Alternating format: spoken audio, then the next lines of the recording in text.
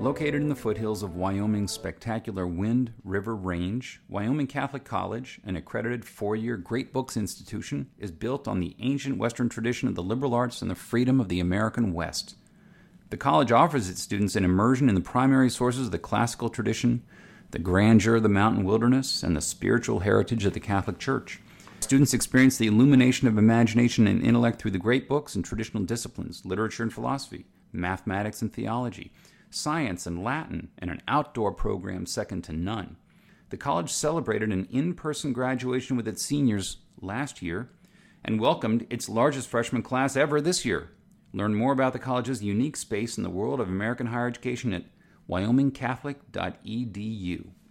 We have with us today Pastor Harold L. Senkbeil. He is the author of many things, including The Care of Souls, and he's the former director of Doxology, the Lutheran Center for Spiritual Care. His new book is Christ and Calamity, Grace and Gratitude in the Darkest Valley. Welcome, Pastor Senkbeil. It's a pleasure to be with you, Mark. Now, you say that, quote, this is a book about God's faithfulness in the face of uncertainty. Do you see many signs around you of a loss of faith in God's faithfulness? Even if you got people who believe in God, they seem to be shaky on His faithfulness.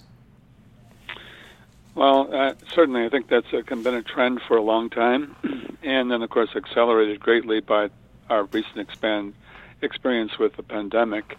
But as I said in the book, it's really not about the pandemic. It's rather about all kinds of calamities and distresses, losses, grief, whatever comes our way that does indeed test our faith. And so I think the temptation is always to doubt God's promises when you're confronted with things like that. We see that in the Scriptures as well. Yeah. You actually call us, we here in the United States, a, quote, people of small faith. Now, is this a fairly new condition, or do you think our diminishing faith has been like this for quite a long time now?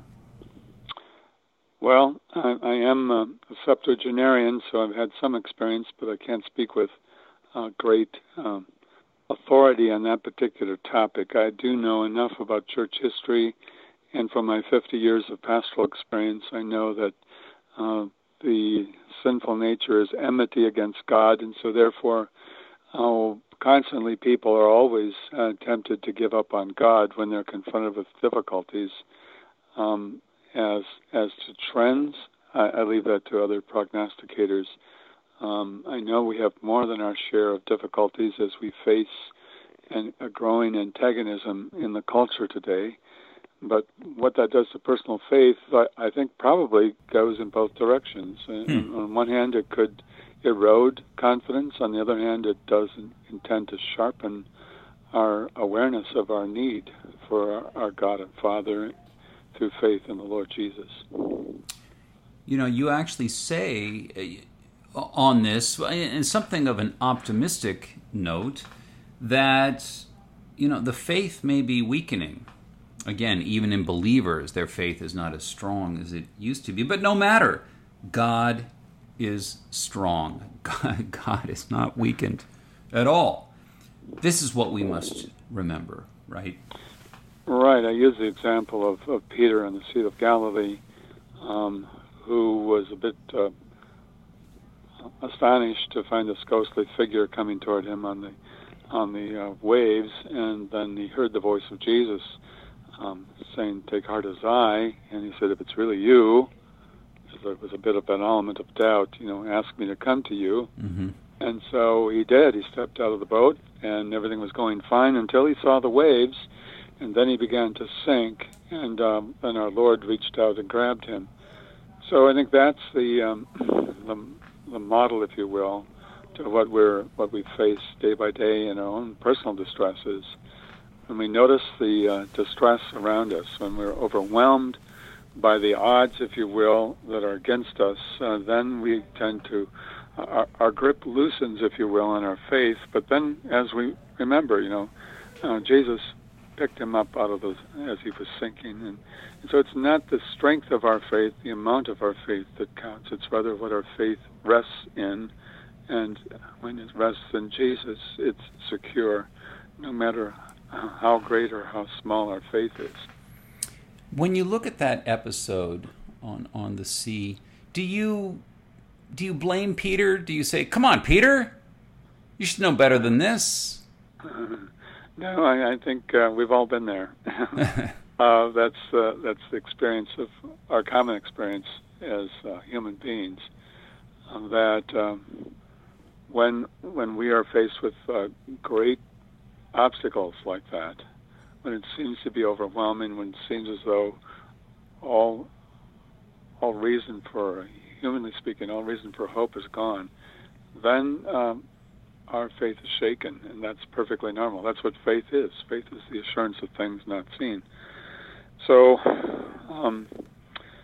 trusting in the Word which is given to us by God Himself is what's necessary, but that's only possible by the intervention of the Holy Spirit.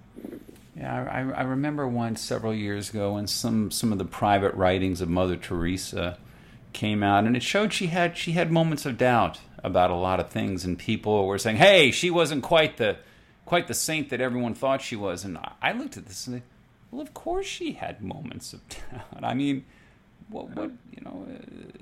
Well, it's not only that, but I think that many people, as they looked at her notes there that are available, identified this with the so-called black night of the soul, when there actually is nothing at all coming from God to rely on in terms of anything internal. So the whole sensory system, if you will, is overwhelmed by what can be seen and touched and felt, and so therefore the spiritual promises of God seem to be empty and without any promise at all. And so that is a real test of faith. And I've seen that happen to individuals. It's tragedy when it does, but I've seen them through it also by God's grace, because that's exactly where the promises of God in Christ Jesus apply. When humanly speaking, all reason for hope is gone, then we need to turn to Him. And when you approach people, you approach them in this situation with the premise that, well, of course, faith can wax and wane as life hits us with one thing and another. This actually just sort of, unless it reaches a serious degree, it's really not something to get too upset about. One just goes back and to Scripture and prayer. Correct? Yeah. Everything is sanctified by God's Word and prayer, according to St. Paul, and so that's the tools that are given to us. Faith is not just something you drum up from inside you. Rather, it always draws you outside of yourself to the promises of God in Christ. Therefore, God's Word is the sole means by which we can find our way forward in difficult times. Yeah. I make that point throughout the book because it's really a collection of promises of God. It's chock full of Scripture, and I think my goal in writing it was to be honest and forthright about the real impact of difficulties, and not to paint any kind of a rose-colored picture of what the Christian life is like, or what it ought to be like, but what it really is. And Martin Luther once said that a true theologian of the cross does not call good things bad or bad things good, but rather calls a thing what it actually is. And that's what it means to follow Jesus, is trust Him no matter what. As He Himself trusted in the face of His most grievous temptation in the Garden of Gethsemane. He almost threw in the towel, but said, "Nevertheless, not my will, but yours be done." You note that people are fickle in their relationship to God. Do you attribute? Is the reason for that simply because of original sin, or do you have further explanation for that? Well, we know that we do not wrestle against flesh and blood. So the obstacles that we tend to think our problems are either psychological, that is emotional, or maybe it's other people, it's political or social. But the Scripture clearly teaches us that we are always operating on a spiritual dimension as well. And the real obstacles that we face are spiritual. We do not wrestle against flesh and blood, but against the spiritual forces of ungodliness in the spiritual realm. So in other words, the devil and his angels are opposed to God and his kingdom, and so it certainly stands to reason that our faith will be shaken, because that's how the devil works. He tries to undermine our faith by either accusing us of our sin or somehow eroding our faith so that we would give up on God, that we would let go of him, because God always has hold of us. And so he's trying to with all his might and main, to destroy that link between us and our gracious Savior. So he's going to throw he has many tricks up his sleeve, and to get us off of equilibrium, so to speak, and to get us to rely on our own resources. And then when that happens, then we're sitting ducks, because we just don't have it in us. That's, again, the point of my book, to point to Jesus in the midst of distress. What is the first practical step one can take in order to steady one's faith in times of calamity? Well, Mark, I think all of us, in every circumstance, there's constantly an inner conversation going on inside our heads. We're constantly reviewing things as we take in information by our eyes and ears.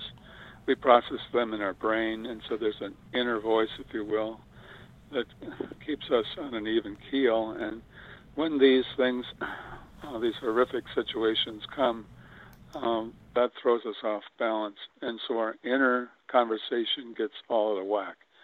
And so my point throughout the book is to help people to steady themselves, not by drawing on their inner resources or their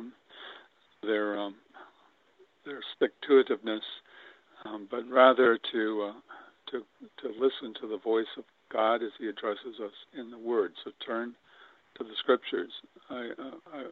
Several times I mentioned important, I think, especially in a difficult time, to read Scripture out loud, to listen, literally listen to the voice of God, and so that all the other things that tend to clutter our brain and throw us off, emotionally speaking,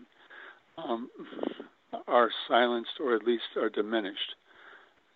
So when we can focus on that, then we find that God's Holy Spirit calls us out of ourselves and into God in Christ Jesus, where our faith can rest securely.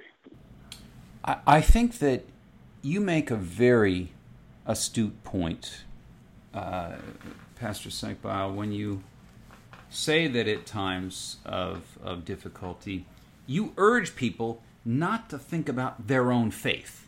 Don't focus on yourself. I'm losing my faith. I'm losing my trust.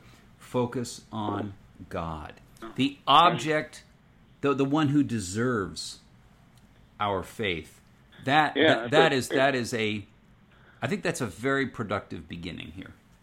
Yeah, exactly. Well, it kind of works that way in terms of physical health as well. If you get into a tight spot and you're struck by an anxiety attack, your pulse races, and pretty soon, if you have your fingers on your wrist to check your pulse constantly, what happens? Your pulse races even more. So if I'm always checking my faith to see how am I doing, then my faith rests in my faith, and that's very flimsy ground. Faith simply is the hand that grasps the promises of God. And so the promises of God are what need to be emphasized. Then faith has room to be strengthened, and the anxiety can be diminished. Otherwise, it's a constant roller coaster. You have an interesting distinction here at one point you say, don't start whining. Lamentation. Yeah. What is lamentation? Yes. What is the difference between whining and lamentation? Yeah, right. Well, literally, to lament is something that we are encouraged to do. A good share of the Psalms in the Bible are Psalms of lament. For example, the one that Jesus quoted on the cross, my God, why have you forsaken me?" That's a lament. It's calling out to God in the midst of distress from the bottom of the pit.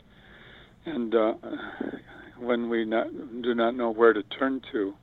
And there's nothing wrong with that. It is really, literally filing a complaint with God. And we think that that's beneath us somehow, that that's unchristian. And yet we see all the great saints of the Bible did the same. And chiefly, as I said, Jesus himself, our God in human flesh, called out to his heavenly Father in deepest agony and distress. Humanly speaking, he did not know where to turn, and so he turned to his Father in heaven. And so we are called to turn to our Father in heaven too. So that's sort of a prayer, if you will. It's not a desperation or a sign of giving up on God. But exactly the opposite. It's a sign of trust in God. I mean, any of us who've ever raised a little child, you know that you delight as a father to hear the pain and the complaints and the anguish of the little ones. When they call to you, you pick them up, you hold them on your lap, you comfort them. And also in medical care, when you have a physical injury or some particular ailment, there's always a symptom of pain, and you list that for the physician. That's a medical complaint. It's not whining. Yeah. It's simply saying, here's where I hurt, and you know that physician can help it. So we are turning to the heavenly physician when we lament before God, and that's one of the things in our toolkit, if you will, as we face these distresses. You say at one point that God actually, quote, invites us, unquote, to complain. Right. Call upon me in the day of trouble. I will deliver you, and you will glorify me. So the complaint is really an appeal. In itself, it's an acknowledgement of God's greatness, of God's strength. Right. I mean, if instead you react like something like this, well, oh God, this is horrible, but God, I've got this. I can handle it. Well, that's not an expression of faith. That's really an expression of unfaith. Yeah. We want to bring our complaints to God. Let's pause for a moment to ask if you were looking for a Catholic university where the greatest works of Western and Catholic tradition are the foundation for learning, all in an environment that is faithful to the magisterium. That's the University of Dallas in Irving, Texas. Recommended by the Cardinal Newman Society, the university offers an exceptional liberal arts education with undergraduate and graduate programs in arts and sciences, business, and ministry, as well as a campus in Rome, Italy, all of them preserving the wisdom of the past while preparing students for world-changing futures. Academically excellent, always faithful. Apply today at udallas.edu. You say at one point that you kind of like the question, what would Jesus do, that popular question, but you find that it has some limitations. What is the problem with that question? Well, the reality is when we're in a tight spot, particularly when we're in either physical or emotional pain, we wonder what's up, what's gone wrong. And yet, we take a moment and think about Jesus. What would he do? Well, we know it was for the joy that was set before him that he endured the cross, scorning its shame, and is seated at the right hand of the throne of God. So what would Jesus do? He would suffer. That's what he would do. And so suffering is not unusual for us, as it was not unusual for our Lord. It goes with the territory. If we want to experience the power of his resurrection, we must also share in his suffering, writes the Apostle Paul. So it's not something out of the ordinary when suffering comes our way.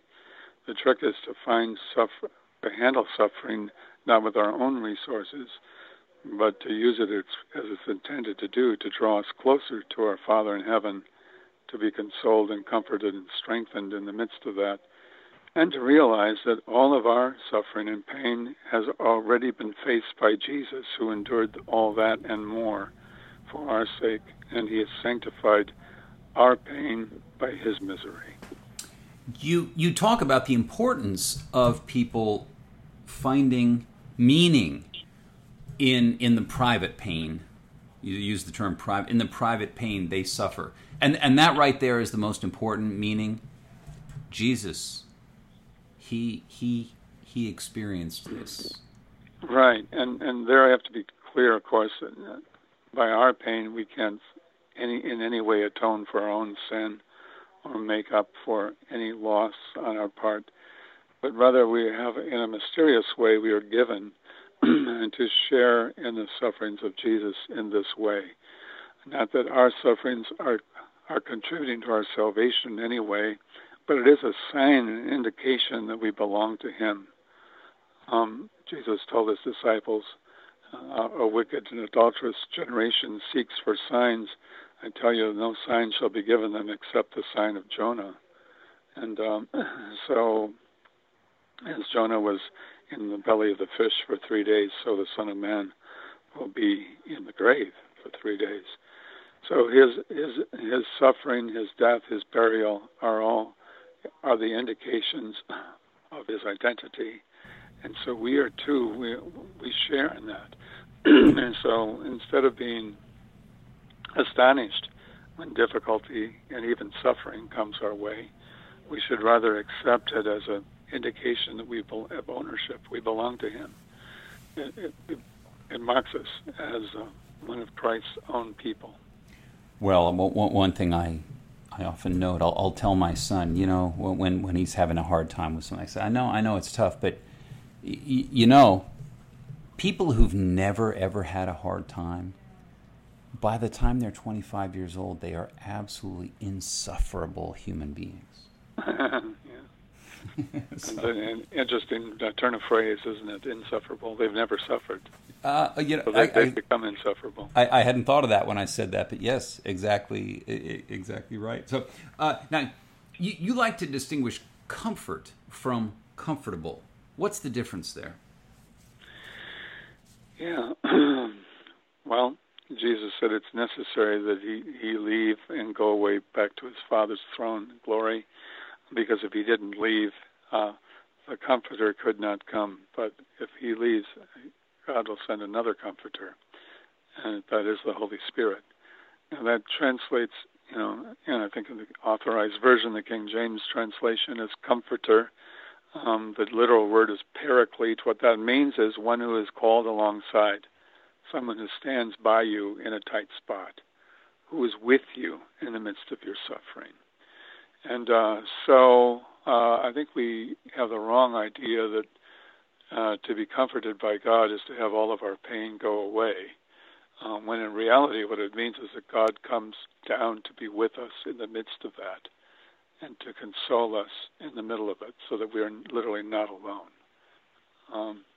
We share in his sufferings in a mysterious way, and in so doing we fulfill what it means to belong to Jesus by faith in him. This leads us to the cross, which you say is, quote, the essence of our faith. We should constantly return to the cross. Is this too often forgotten? Yeah, I think there's a tendency on the part of all of us to want to avoid the cross. I mean, it's horrible. who wants to sign up for misery and pain and agony? We'd much rather be interested in all the good parts and all the good things. And although the book does focus on calamity and difficulty, I think I'm at pains also to show the great joys of what it means to be a child of God and all the blessings that we have day by day in God's good creation. So yes, indeed, there are all kinds of horrific things all around us, but we must not forget that day by day God sends rain upon the just and the unjust. The sun rises and sets. The crops grow and are harvested. He satisfies our needs with good things. He opens up his hand and satisfies the desires of all living things. Mm-hmm. Jesus says, you want to know if God is on your side, take a look at the birds of the air, and God feeds them. They are not busy earning a living, and yet God gives them their daily food. And they sing to God in thanksgiving day by day. The flowers of the field are not toiling or spinning, and yet God clothes them in such beauty that even the glorious raiments of Solomon fade in comparison with the beauty of the flowers. So take a look at the created world around you. It's chock full of the signs of God's grace and mercy. And so, too, that's true for every Christian, even in the midst of our distress. So sorrow comes with the territory in this fallen world, but along with it comes many joys and mercies. Well, you have the phrase, quote, deny yourself and take up your cross. What does that entail? Well, for all of us, I think it means different things. There's no one set formula. We, by nature, because we're children of, we inherited our fallen nature from our first parents, Adam and Eve. We tend to be selfish and self-centered, and so we have a certain amount of things that we think we need for our own welfare and our own identity. So to deny yourself means to give up all those selfish ambitions, things that would exalt yourself over your neighbor, that would seek your own needs first above everything else. And so Jesus invites us to seek God first and his kingdom, and then all these other things will be added to us. We always get it upside down and backwards. And so Jesus says, if you deny yourself, take up your cross and follow me, then you'll find life in all of its fullness.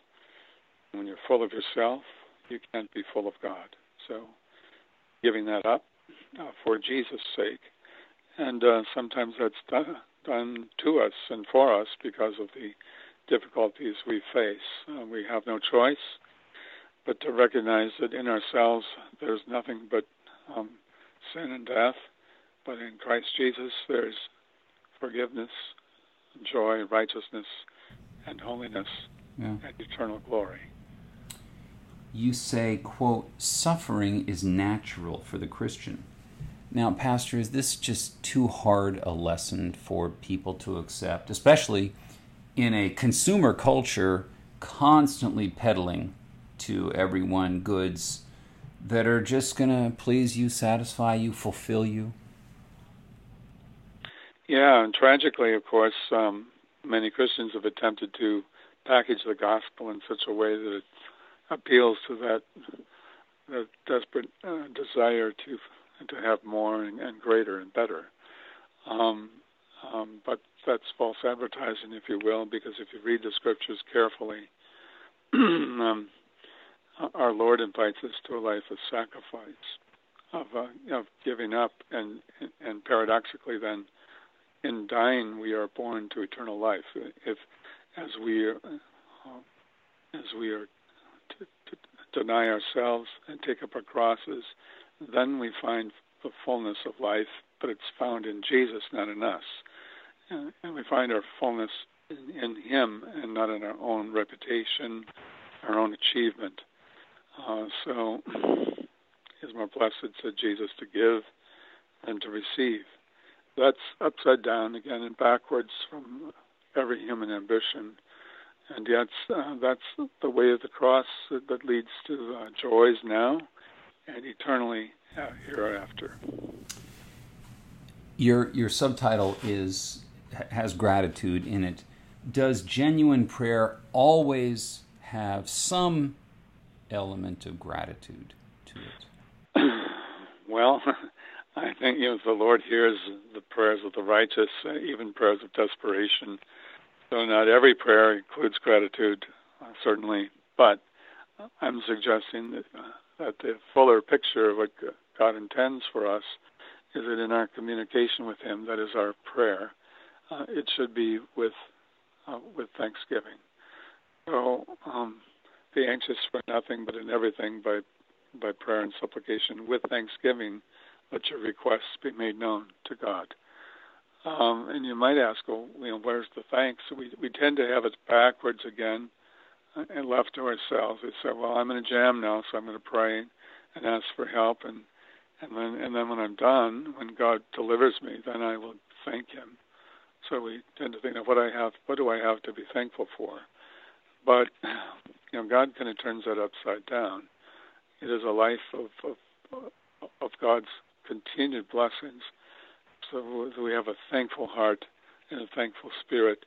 So in the very same breath, literally, as we cry out for in our despair and in our assistance, we give Him thanks. So maybe that would be a good message to remember regarding our life of prayer. And we begin with thanksgiving, not rather search somehow into the deep recesses of our mind to find, well, what can I be thankful for?